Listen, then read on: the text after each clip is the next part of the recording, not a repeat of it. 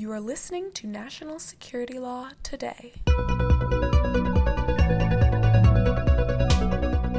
Welcome to National Security Law Today, your podcast for in-depth discussions of national security law and the history that gives you the context you need. National Security Law Today is brought to you by the American Bar Association Standing Committee on Law and National Security. I am Nicole, a member of the committee staff. I'm joined by two national security lawyers here in their individual capacity and not on behalf of any agency or company. I'm Yvette. Thanks for listening. NSLT has created a safe space for national security law nerds to come and hang out. Hey, we're glad you're here, even if you sometimes get raised eyebrows around the Christmas dinner table when you launch into that deep monologue on the history of FISA. But let's get right into today's topics, and there are two. First, we're going to look back at the two Supreme Court cases in the last term that dealt with national security issues, the Carpenter case and the Rubin case. And then we're going to pivot to a conversation we started about how to build a defense against foreign influence campaigns, and in particular those that occur on social media. So we're delighted today to have Jamil Jaffer with us, who's had a real front row seat to national security history. That would be true. And I don't even know where to begin. His CV must go on for like 50 pages.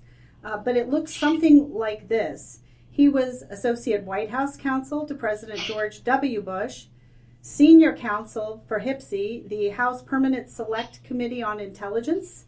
Then he was Chief Counsel and Senior Advisor to the Senate Foreign Relations Committee. And he also clerked for Justice Neil Gorsuch, not once, but twice. First on the U.S. Court of Appeals for the 10th Circuit, and then a second time on the Supreme Court. So thank you very much for coming in. Well, no, thanks for having me. And it just goes to prove I just can't hold a job for very long. So I've got to sneak out before I get fired.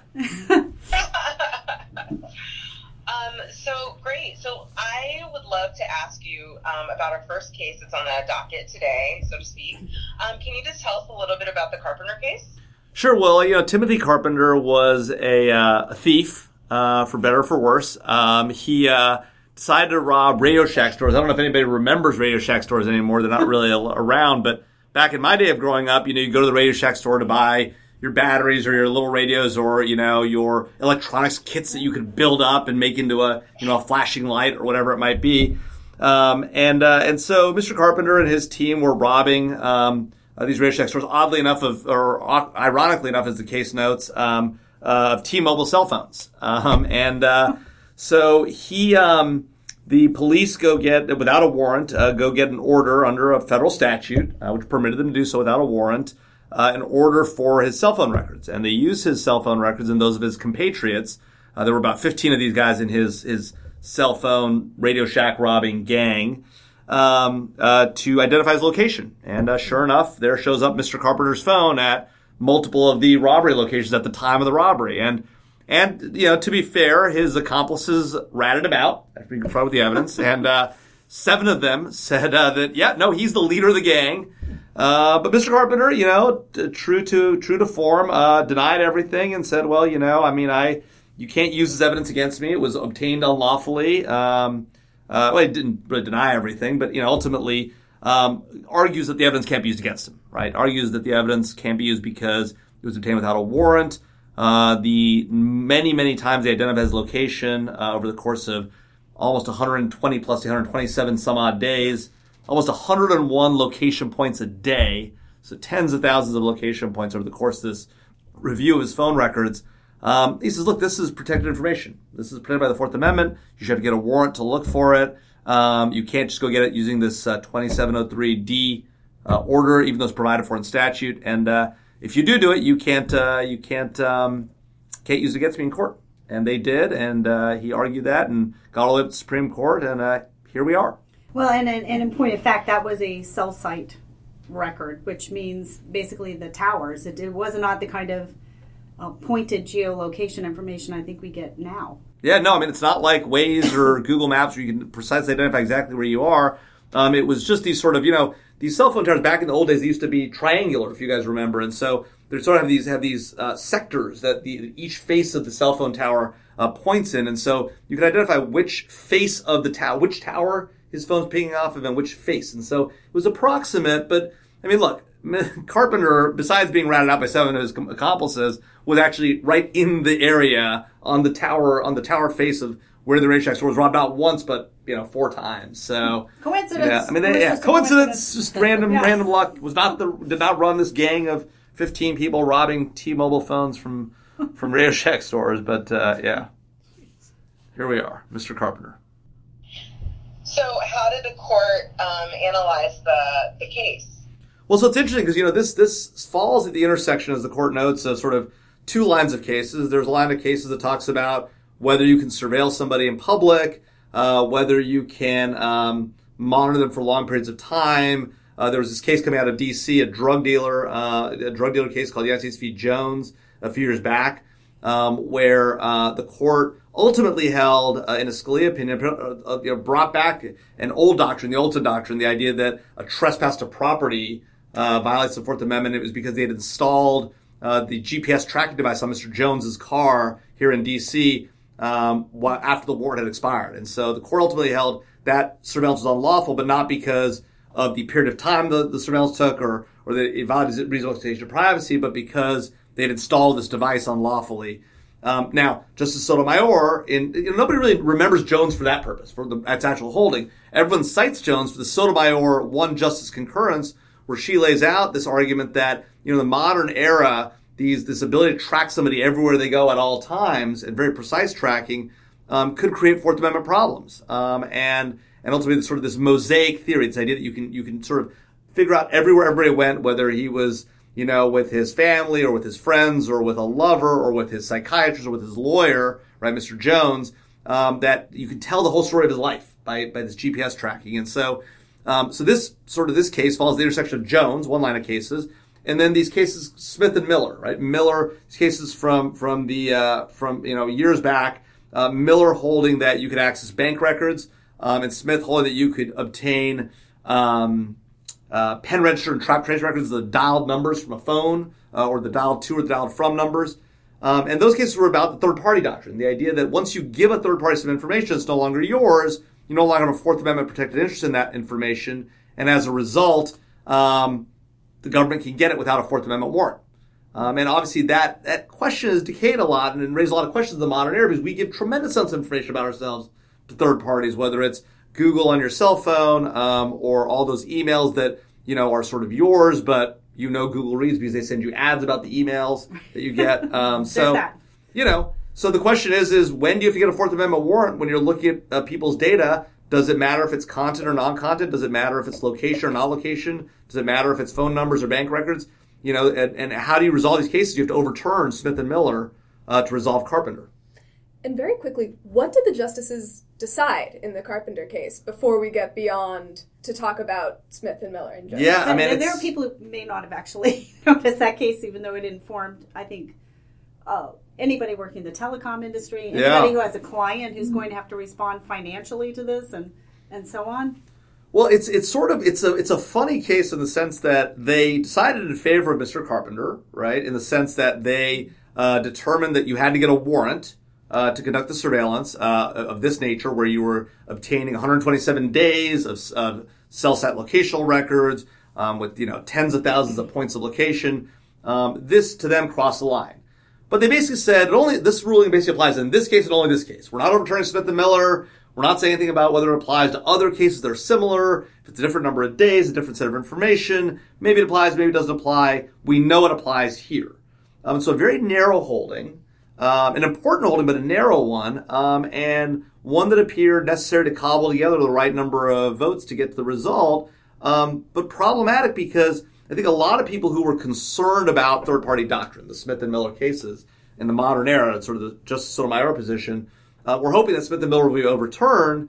And in fact, in this case, they explicitly did not overturn Smith and Miller. The third-party doctrine survives. We just don't know what it really looks like. We know that it doesn't apply here because here they got the records from a third-party carrier. But we know that at least this case goes too far and crossed that line into Fourth Amendment protected territory and need a warrant. So the Supreme Court still left us a lot of questions. A lot of questions. And in the decision, Justice Sotomayor talked about pinging cell phones in dressing rooms, which creates this idea that location tracking is similar to watching a person in their private quarters, while Justices Kennedy and Alito talked about 24-hour location tracking in similar cases that involved financial transactions and cases that state individuals do not enjoy these privacy rights in financial transactions, which tracks what you were saying before. Yeah. Are these analogies to watching people in private or to tracking their finances through a third party applicable? Well, look, I mean, there is a surface sort of attraction to what Justice Sotomayor is saying, right? Which is this idea that you may not actually be able to see this human being in the dressing room, but you know they're in this room, in this part of the house if you have GPS tracking. You know, as Justice sort of Scalia famously said in the Kylo case, the thermal imaging case, you know when the lady of the house is in her bedroom or in the boudoir, right? Or whatever it might have been, right? The bathroom, whatever it might be. So here with this precise location, you can tell, is this person, not only are they in the room of the house, but also are they with their psychiatrists? Are they with their lawyer? Are they with their lover? It's 2 a.m, right? They're not at home on every Thursday. What does that mean, right? You can tell a lot about a person's life if you know exactly where they are at all times. And so I do think that raises some interesting questions and some hard questions about who owns that data. Is it really the third party's data because you're giving it to them to give you some services? Does it matter if you sort of gave them consent and knew they might give it to the government? Does it matter that you knew that the law enforcement could obtain it through a non-warrant court order? I mean, these are hard questions, right? I think a lot of Americans think that their financial transactions, even though they give this information to a bank, are protected. And it turns out they're right. Because what happened was right after Miller was decided by the court, Congress came in and passed a law called the Right to Financial Privacy Act. Just like right after Smith was decided, Congress came in and passed the one of the telecom laws. I'm drawing a blank on it now. The Bank Secrecy Act. The Bank Secrecy Act, right? After that, one of the telecom laws was the amendment. Are you talking about the amendment to ACPA? Yeah, ACPA itself, the Electronic Communications Privacy Act, right? And so Congress has regularly sought to protect people's privacy rights in communications, in financial transactions, even when the court has said those rights don't exist as a matter of constitutional law. But you have the court doing here in sort of an interesting move is saying, well, we need to look at what the sort of policy ought to be, right? Which is we ought to protect people's location. And that becomes a hard part where you're trying to figure out how much of this is policy, how much of this is law. Is that Fourth Amendment line really one that the court should be policing or that we should be looking to Congress for? And did Congress really police it here by saying that you can get these type of records from a phone provider in a federal statute? So the problem that I have with what Justice Alito said and was that he's saying it's debatable whether people know whether or not their information is being conveyed or to the technology that they have. But I think paradigmatically, when you're talking about this case, the discussion really surrounded what information is conveyed to the carrier, meaning your AT&T, your cellular provider. I think this ignores sort of the vast swath of information that you're conveying to app developers, websites, and all of this, many of which require you to agree before you can proceed to use their technology. So you know that you're giving some location information, but what did you think about that exchange, Jamil? And what does that bode, for the future and these cases coming forward to the court? Yeah, I mean, I just don't see how you can make the argument that people don't understand what they're giving up. I mean, we all, when we download these apps, it asks, will you give these permissions? You always say yes, but you know what you're doing, right? I mean, nobody's confused about the fact that your cell phone knows where you are. I mean, you want it to know where you are so you can figure out where you are on Google Maps. So you can, I mean, my 9-year-old now, but who was, 1.3 and 4, knew that Google Maps knew where he was. I mean, this isn't rocket science, right? I mean, the idea that, and I agree with you, though, that, a lot of these members of Congress during these last hearings have not sort of acquitted themselves particularly well in the sense of knowing technology. It seems actually very clear that even some of the younger members of Congress aren't particularly technology savvy. It's a real concern. Actually, one of the things that we're doing at George Mason, where I spend some of my time, is bringing in technologists to learn how to do policy and actually get up on the Hill and educate folks about the actual technology of what's going on, whether it's in cybersecurity or cell phone location or the like. But the idea that the average consumer doesn't know they're giving their location data or they're giving access to Google to read their email, it's just simply not true. And it's certainly if you're below the age of 50, right? You know that you're giving up a certain amount of information. Now, does that mean that you're willing to have the government have access to it? different story, right? But the idea that you don't know that somebody, some third party is getting that information, they're using it for their own purposes, that's ridiculous. Right, and you don't know where that information is going. I mean, nothing tells you, hey, we won't sell this stuff overseas to whichever government we choose to sell it to. And consumers aren't demanding that. If consumers were demanding that, we'd have a different story. In Europe, right? I mean, what's interesting, in the U.S., we care very little as Americans about what data private companies get about us. We care a lot about what the government gets from us, and that's been true since the founding era. And as that should be, right? The government has the lawful monopoly on the use of force, right? They can put you in jail, they can arrest you.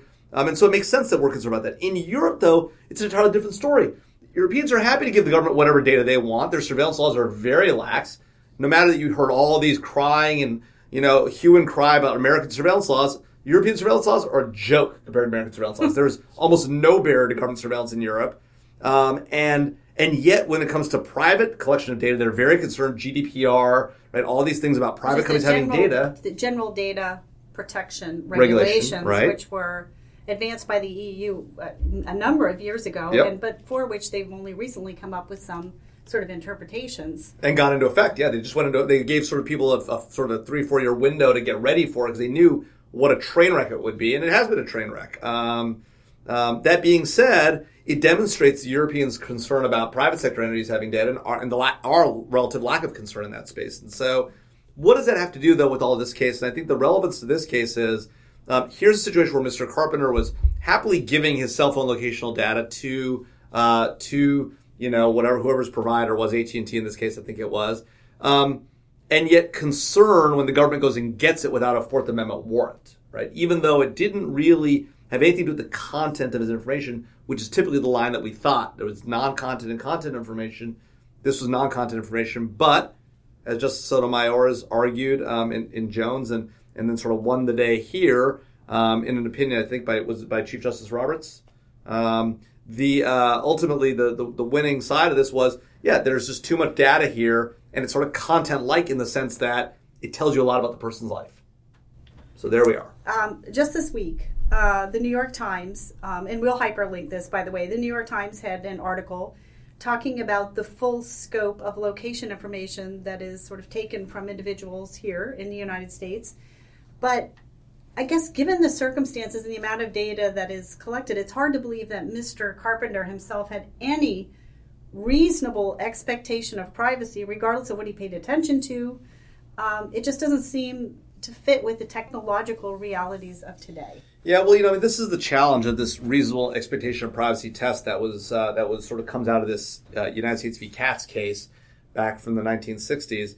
In that case, the court determined that there are sort of two types of, in a concurrence, that there are sort of two types of expectation of privacy. There's an objective test and a subjective test, right? Does that person the person who we're talking about, the defendant, subjectively create an expectation of privacy? Do they demonstrate that they have an expectation of privacy? And then, is society, on an objective test, is society prepared to recognize that subjective expectation as an objectively reasonable expectation of privacy to have in the modern era? Now, the problem is, right, how do you figure out whether he or she had a subjective expectation? And then how do you figure out whether objectively society is ready to accept that, right?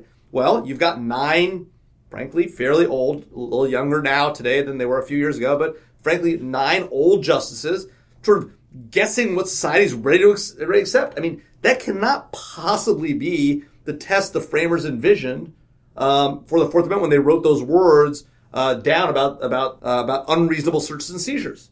And yet, this is the test we crafted in the 1960s. We still apply it today. And it's not surprising we get to these crazy results. And we have sort of Supreme Court justices, you can tell where people are, and so maybe they do have this expectation of privacy. Well, it's a cell phone, and cell phones have a lot of data on them. So therefore, cell phones, no matter when you search them, even though it's a search incident to an arrest, if you search a cell phone, well, that's different than if you search their pockets or their wallet or whatever, because a wallet only holds so much information. A cell phone holds a ton of information. Right, or a server somewhere does. I like the idea that, everything is crammed into the cell phone. Right. I mean, it sounds like an overstuffed file box or something. Well, and at the end of the day, I mean, you don't want 9 Supreme Court justices making these policy calls. You want Congress making these policy calls. You want elected legislators sort of representing the views of the people. If you want to know what the people are ready to accept, well, we have a way of doing that. It's called democracy. It's called Congress. We've got a House of Representatives, a Senate. They can vote and tell us what the people think. and yet somehow we've created these constitutional tests, including the reasonable expectation of privacy, which, by the way, everyone thinks is the right test, but to me is completely crazy that you have 9 justices who are trying to figure that out. Eeny, meeny, miny, mo. What are the American people ready to reasonably accept? Yeah, and honestly, too, right? Because they may pay a lot of lip service to what they're reasonably willing to accept. However, their behavior may suggest a stark contrast to that. Exactly. That claim. Exactly. I think that if we're just talking about like a reasonableness test, I think just considering how much information is on your cell phone, it's like a mini computer. It's got all of this information on it, right? Like we've had those cases where, there have been suits to unlock people's iPhones or unlock people's smartphones, right? Is it unreasonable to say, hey, the government shouldn't be able to know where my exact location is at any given time? Well, it might be. I think the unlocking cell phone cases are interesting, and they're a harder, and I think it's sort of a different case. It's fair. Look, obviously there is a majority of the Supreme Court that agrees with you that knowing where somebody's location is at all times or a lot of the time is a problem. And there are a lot of people out in the public space who read the Sotomayor concurrence in Jones and read Carpenter and say, this is clearly right. The government should not be able to know everywhere I am at all times, and they should not be able to go to a cell phone provider and get it unless they have a Fourth Amendment warrant. Where it gets even more interesting, I think, is the question you raised, which is, well, let's suppose the government does have a warrant, and they go to a company, say, a company that makes a lot of phones that a lot of us have, and says, hey, I've got a warrant here. In fact, not only do I have a warrant, I have the consent of the company that the people that own this phone, in this case, San Bernardino County, right, where that terrorist was in California. We have the consent of the owner of the phone. It's his work phone. We want you to give us access to the data on this phone. And the company says, yep, nope, we've taken the keys, we've locked it, we've thrown them away. You cannot have access. We're not doing it. And that's an interesting scenario because under the Fourth Amendment, remember, when the framers wrote the Fourth Amendment, they didn't think that law enforcement could never get into Ben Franklin's desk drawer or his file cabinet or, frankly, his wife's underwear drawer. You could, as long as you had a warrant from a judge granted under the Fourth Amendment. And once you had that, you could get into everything and read his personal diary. Yet today, now we think, oh, no. My cell phone is sacrosanct. No matter whether you have a warrant or anything, I want it encrypted. I want it locked up. I don't want anybody to have access to it. And we have, companies in America today that are sort of, pressing that point of view. And that's going to be a challenge for law enforcement because if they win that battle, and they have to date so far won that battle, I think the problem we're going to run into is that one day something will happen, right? That bad event will happen, and then we'll react the opposite way. Because Americans care about their privacy until the day they don't care about their privacy, until there's an event. Exactly. I think it's a really interesting question because the companies are responding to a demand, right? Like this end-to-end encryption, messenger apps that are like completely encrypted. The companies are just responding to what the need of the consumer is. And so there's a tension between what, people are asking for, what the consumers are demanding versus what the government would like to have access to with respect to law enforcement. Well, that's hard to know, right? The companies say they respond to consumer demand, and certainly there is demand among certain sectors of the consuming public for this. But really, the loudest voice in this room are privacy groups that have an incentive to advocate in one direction and one direction only. They do have a very loud voice. But the reality is that Americans, like I said earlier, Americans care about their privacy until an event happens, and then they don't care about their privacy until it's 9/11 or Megan Kanka, right, or Polly Klaas. And when a sympathetic plaintiff happens, a sympathetic victim happens, or a big terrorist attack, or whatever, privacy and all that stuff goes out the back door, and you get bad results, you get overcorrection. So if you hate the Patriot Act, right, you should try to find a way to solve the encryption issue now rather than sort of going the other direction. Because if you don't like the results of the Patriot Act, you are teeing yourself up for getting that result the next time an encrypted phone is used for a terrorist attack or the like. And so I hear the companies claim that, we're doing this for our consumers and the like. But the reality is that if you don't make the deal now and you wait for that event to happen, all this stuff goes out the back door, and then we get a worse result for both the consuming public and the companies. You get a non-technologically savvy solution imposed by members of Congress who don't really get technology. Well, that's one of the concerns. But there was one other opinion I think that was important to think about, which was Reuben versus the Islamic Republic of Iran. Yeah. Now, this was a very important case, but I think it received substantially less attention than Carpenter did. Yeah. But tell us about that one. So Reuben involved a set of terrorist attacks that happened. Hamas conducted some terrorist attacks, a series of bombings in Jerusalem. A lot of people were killed.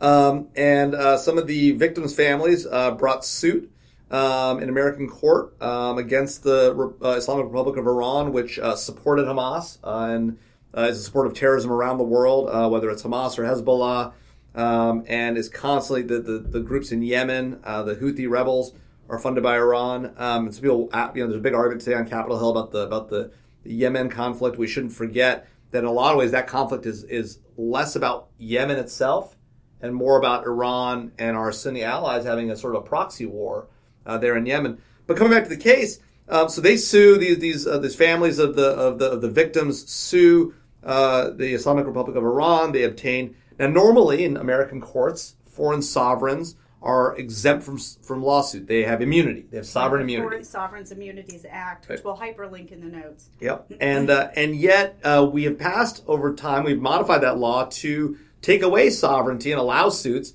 in a variety of circumstances, in particular, as relevant to this case, when they support terrorism. So if you're a nation state supporting terrorism, you don't get the benefit of being exempt from suit in American court.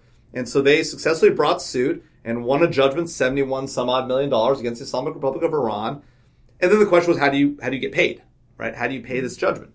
And these plaintiffs were very innovative. They found some artifacts, these stone tablets at the University of Chicago, where I went to law school, in this collection that had been donated to the library there and for study there before the 1979 revolution. And so the Islamic Republic of Iran had donated these tablets, and so they sought to attach these tablets and take this property and have it sort of sold or disposed of so they could collect on the judgment. And so the question was, is this type of property, are they immune from that property being attached and being turned into money? And the reason why I think this case got a lot less attention is it turns into a very complicated matter of statutory interpretation with various clauses and parts of this Foreign Sovereign Immunities Act, which itself is, an eye-wateringly, dense statute. And perhaps not as dense as the Social Security Act, but it's not great. And so ultimately, the court said no, that you could not attach these assets because while the property provision of the Foreign Sovereign Immunities Act did cover property like this, the property provision itself did not create a right to attach that property. You had to go find somewhere else in the statute an exemption from immunity, and Congress knew how to write it. They didn't put in the property provision, so the property provision just identified the kind of things you could get. You had to go find a substantive right elsewhere to get rid of the immunity, and while you could get the judgment against Iran for the terrorist attacks, to get this property, you had to have a separate exemption. They didn't have that here, and complicated statutory interpretation. Long story short, Iran wins, and these plaintiffs go. At least they still have the judgment, but they don't get the University of Chicago stone tablets or the Iranian stone tablets at the University of Chicago to execute their judgment. Okay, that was a lot. That was a lot. Yeah, and those tablets were given to them long before the revolution, which occurred in 1979. So, okay, interesting. Let's ask, though, that case, because of the way it was resolved in favor of the Islamic Republic of Iran. Did it have any sort of larger policy implications, any diplomatic implications long term that might have an impact on national security, in your opinion? Well, I mean, look, certainly it let some, at least this scofflaw state off, but it did so in a way that said, Congress, there's a way to fix this, right? You could simply go into that statute, amend the provision. You know how to do it. You've done it in other provisions elsewhere.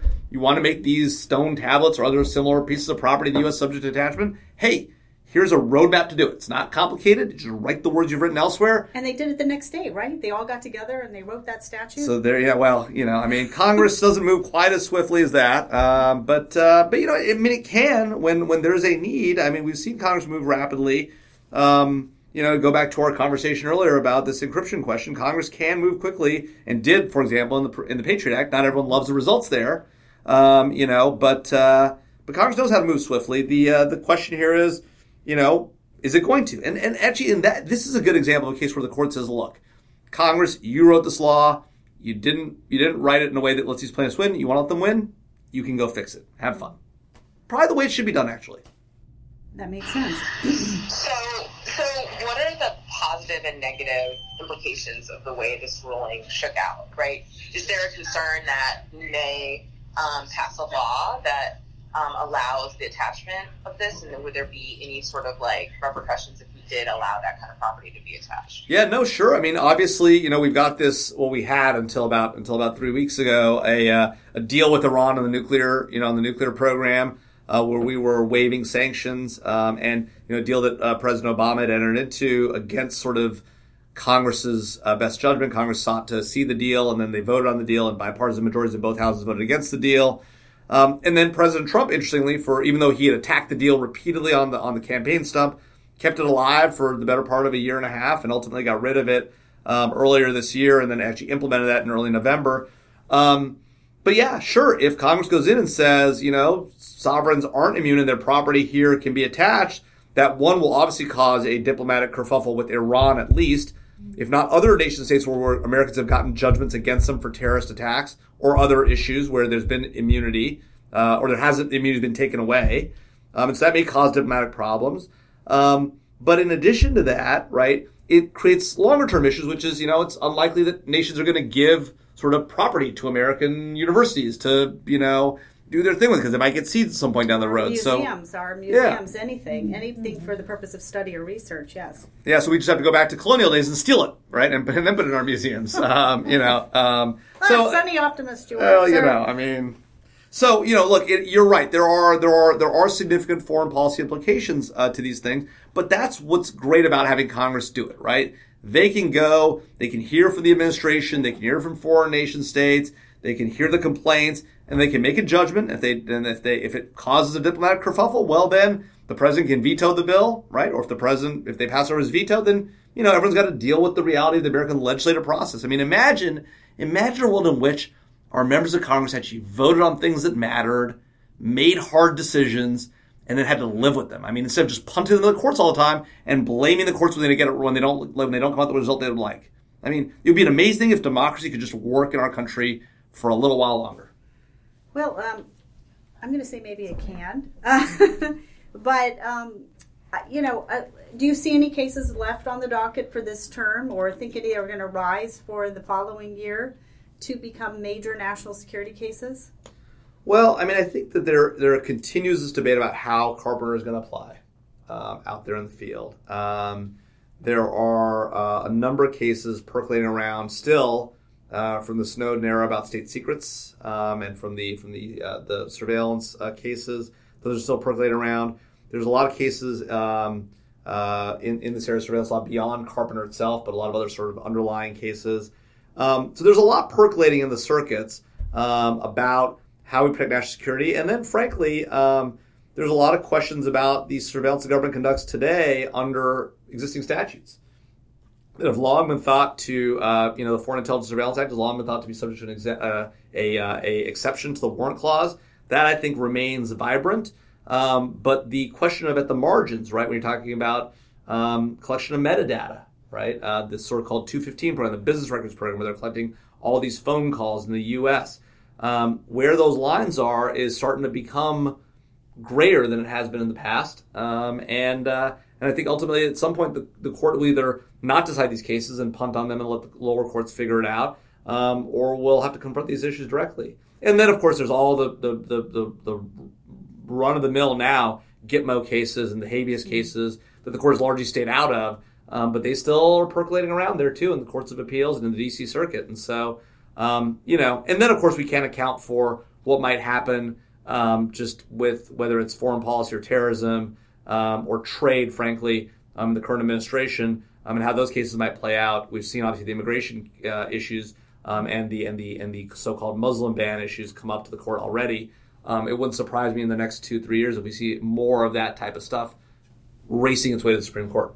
Okay, and just today there is a pretty robust discussion about the president's authority to direct the Justice Department to dismiss an indictment against an executive of Huawei, China's largest telecom. Yeah.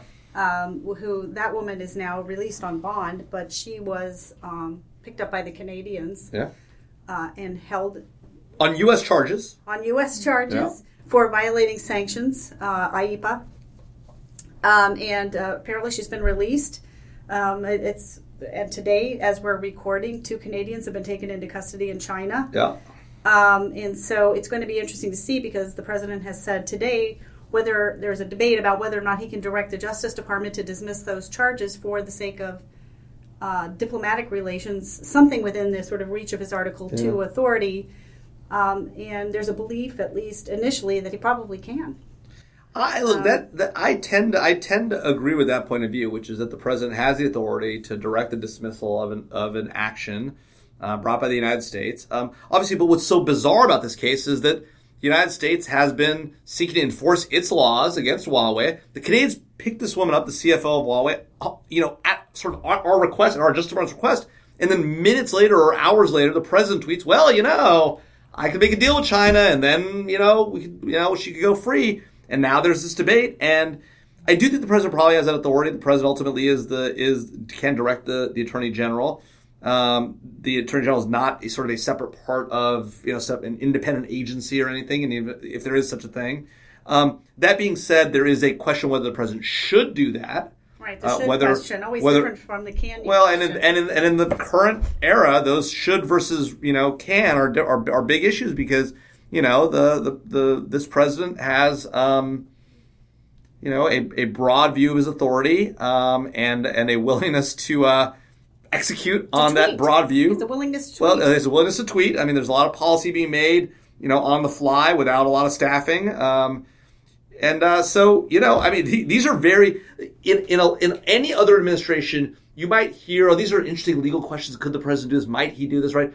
But you'd know that there would be a long process by which the president would decide and would consider whether it makes sense. It feels like in this administration, it might just happen by tweet. And then everyone would have to deal with the fallout. Instead of one of those long sort of memos to the Office of Legal Counsel, requesting guidance, that kind of thing, not so much. Okay, so in addition to the Supreme Court cases that we've talked about this year, we really can't close out 2018 without talking about foreign influence campaigns. We just finished a podcast with Bradley Hart, who has written a book on the Nazi influence campaign in the run-up to World War II. But the bottom line is, I think we've decided to have a conversation at this point about what is the best tool that we can have to prevent Americans from falling prey to foreign influence campaigns. What is the answer here? And I think there is a pretty good body of data out there that show that if you understand your government, if you are very well informed on the law and the Constitution, you're less susceptible to these messages. And so, what do you think would be a good solution? I know Elizabeth Rinskoff Parker is of a view that civics, we just don't teach it in schools anymore, that this would be a good thing. Yeah. Well, look, I mean, I've heard that argument. I've heard the argument from Farah Pandith, who served in both the Bush and Obama administrations as a special representative to Muslim communities. She's argued for a Marshall Plan for civics. Mm-hmm. This idea that, just like you say, if you educate students in the American public about our values and about our laws and about what America really means, that you can sort of get better outcomes, and that we will be better in the way we talk to one another, and better in the way that we handle these issues, and we'll be less likely to fall prey to foreign influence. But and I certainly think that's a really important thing. I think we've got to do that. I think that is a national imperative. The National Constitution Center, run by Jeffrey Rosen, has this amazing set of resources on their website. They've had this great series of conversations between Justice Gorsuch and Sotomayor about the Constitution, debates between the Federal Society, the American Constitution Society. I mean, it is an amazing resource. So there are real good thinkers out there. People talk about these issues, trying to get the word out. I think these are critically important efforts. At the same time, I got to say that part of the blame for the situation we find ourselves in and the actual the success that in particular the Russian foreign influence campaign that began in 2015, 2016 has had on the American public, we have none but our elected officials to blame for it, right? You have people on Capitol Hill who are at each other's throats, right? Fighting in a partisan manner, Democrats and Republicans at each other's throats. Particularly, you look at the House Intelligence Committee with Devin Nunes and Adam Schiff at each other's throats constantly, and I blame both of them for this, right? Whether you argue one or the other might have more responsibility, at each other's throats.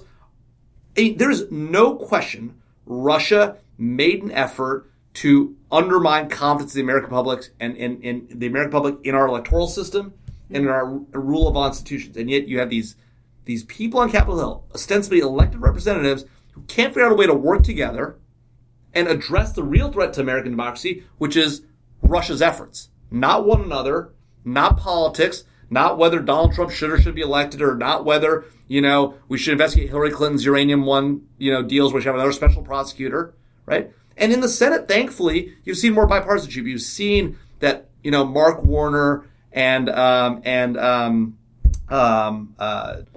Burr, thank you. So, the Chairman Burr and Vice Chairman Warner, you've seen the Senate can get together and figure this out and work together and really address the real issues at play. But for some reason, the House, and, the House is more rabble-rousing as the framers wanted it to be, but it's become more rabble-rousing in a way that has empowered a foreign nation state. And I blame, in part, the president for this, too. The president's constant attack on the free media, the president's constant attack on the Justice Department and the FBI. To be sure, there were problems there. To be sure, there were individuals that were not doing the right thing. But that does not indict the institution. And until we realize that we're in the throes of a full-on attack against our democratic institutions brought by a foreign nation state, frankly, a two-bit nation state, doesn't have real economic power, doesn't have real political influence, who we are empowering, Russia, by our own behavior. Right? Until we realize that, right, we're not going to get out of this spiral. And I really worry about where we are as a country because we're at each other's throats in a partisan way rather than identifying the real threat to our democracy, which is Russia. Well, I hear what you're saying, and I agree with you. I have a question, though, for you, which is there something about the 2-year election cycle and the amount of money that it takes to run for office that is fueling this, throwing some sort of accelerant on this, let's just say, bad behavior and this discord? Well, look, campaigns have always gotten more expensive, and it's all relative to, what the cost of living is on any given day, and campaigns have certainly gotten more expensive as a share of that. That being said, we've had a 2-year election cycle for 200 some years. We have not acted in this manner to one another, and this level of incivility, this inability to control ourselves and be sensible when it's a foreign nation state attacking us. We haven't seen that in 200 years. And so I'm not sure it's about money in politics. I do think it's a little bit about people being in too safe of seats. I do think gerrymandering has played part of the problem here, which is that when you have too safe a seat, right, people run to the edges. I do think, frankly, are the rapidity with which we get the media sort of the news cycle runs, and the fact that we now have the ability to sort of ghettoize ourselves into areas of information, whether it's on social media or on Facebook or the like, where it's just us and our friends, and we all think the same thing, and so we all sort of radicalize ourselves, right? So it's almost like self-radicalization when it comes to political thought, right? And by that, you're also, obliquely, you're referring back to social media and our tendency to follow and pay attention to things that reinforce our existing beliefs. Yeah. Even the worst of our existing beliefs, right? There's been a lot of literature about the impact of the internet on child predators and child sex exploitation. But if you think about it, the same reasons those people were able to find homes on the internet and radicalize themselves and become more atrocious and horrible, right? It's the same reason that we in our own politics sort of make ourselves run to the extremes, right? Michael Hayden, who, is hopefully recovering from his recent stroke and recovering well, has written about this in his book, The Assault on Intelligence. And he said it's really interesting because, he, coming out of the intelligence community, the former CIA director, has long had a, tough relationship with the media, right? He protects secrets. Right. They reveal them. They've always found themselves in tension. But in this era where the debate is not about, it's about whether something is true, factually true, or simply just whatever I think, right? Now all of a sudden truth tellers, right? The media, the intelligence community, they find themselves on the same side of these debates. It's a really interesting turn of events. We live in an era where, it feels like people's opinions matter more than the objective truth. And it's almost like we don't even know that there's objective truth out there anymore. Well, would you also agree, though, that there's been sort of an abandonment of serious news available to people who don't use social media and maybe are less sophisticated? And I say that because a number of the major networks have moved their news function under the entertainment umbrella. Yeah, I do worry about that. You know, I mean, there are some news channels say that are unwatchable on both sides of the aisle, right? But even the centrist, sort of the quote-unquote centrist news stations, CNNs of the world, right? Increasingly, you watch CNN, and I hate to say this, but I love CNN, right? Increasingly, it feels like it's a talk show. Each panels, anchor, the loathsome panels. Stop the panels. Yeah, look, I'm on a lot of those panels, but you know, the and I'm sure you're wonderful. But the anchors themselves, you know, they have a point of view, right? Oh, yeah, it's too much, and it's too much. And you know, look, people have always criticized NPR for being liberal. I actually think NPR does a great job reporting the news, and you know, in a fairly even-handed way. And has for a long time. And I know there are individual reporters who have a axe to grind, fine, whatever. But I do worry that when CNN, you know, put aside the Fox, the MSNBC, Fox whatever, News, fine, put that aside, right? But it worries me when CNN is increasingly sort of taking one point of view. And you know what even worries me even more is, okay, so forget the politics of it, right? But we're putting on our national television, I get you got to report the news, but we're putting Russian intelligence operatives, right? Natalia Velskaya. We're putting her on the news to talk about what she's doing, right? I mean, it is crazy. And then you have conservatives, right? Conservatives who, you know, in theory are anti-communist and whatever, and they're, you know, feting George Papadopoulos and, you know, his efforts and his, you know, his new wife, and it's loathsome. It is loathsome. Yes, I would agree. These are my people. They're your peeps. And I would also point out that the network news is now accompanied by an unending stream of medication ads, which suggests to me that the people watching that tend to be older, and kind of less networked. So, and it features a lot of puppy stories, traffic things, and you know, sort of other coverage that really is local news. Yeah, it's not anything intended to educate. So, I hope we see a sea change. I hope that the next generation becomes frightened enough by what has occurred here that they begin to think differently. So I want to thank you. Jamil is also a contributor to Lawfare. He is a regular on the Cyber Law podcast, which is available on Steptoe and Johnson's website. And we're a friend of the cast. We love the Cyber Law podcast. We're going to hyperlink some of his writings and notes, as well as the oral argument in the cases that we've referenced here, to the extent I believe both of them are available in audio. I know Carpenter is. And we'll also have Jamil's bio up on the site as well. Jamil, thanks so much for sitting down with us. This has been fun. Thank you for listening to National Security Law Today, the podcast from the American Bar Association Standing Committee on Law and National Security.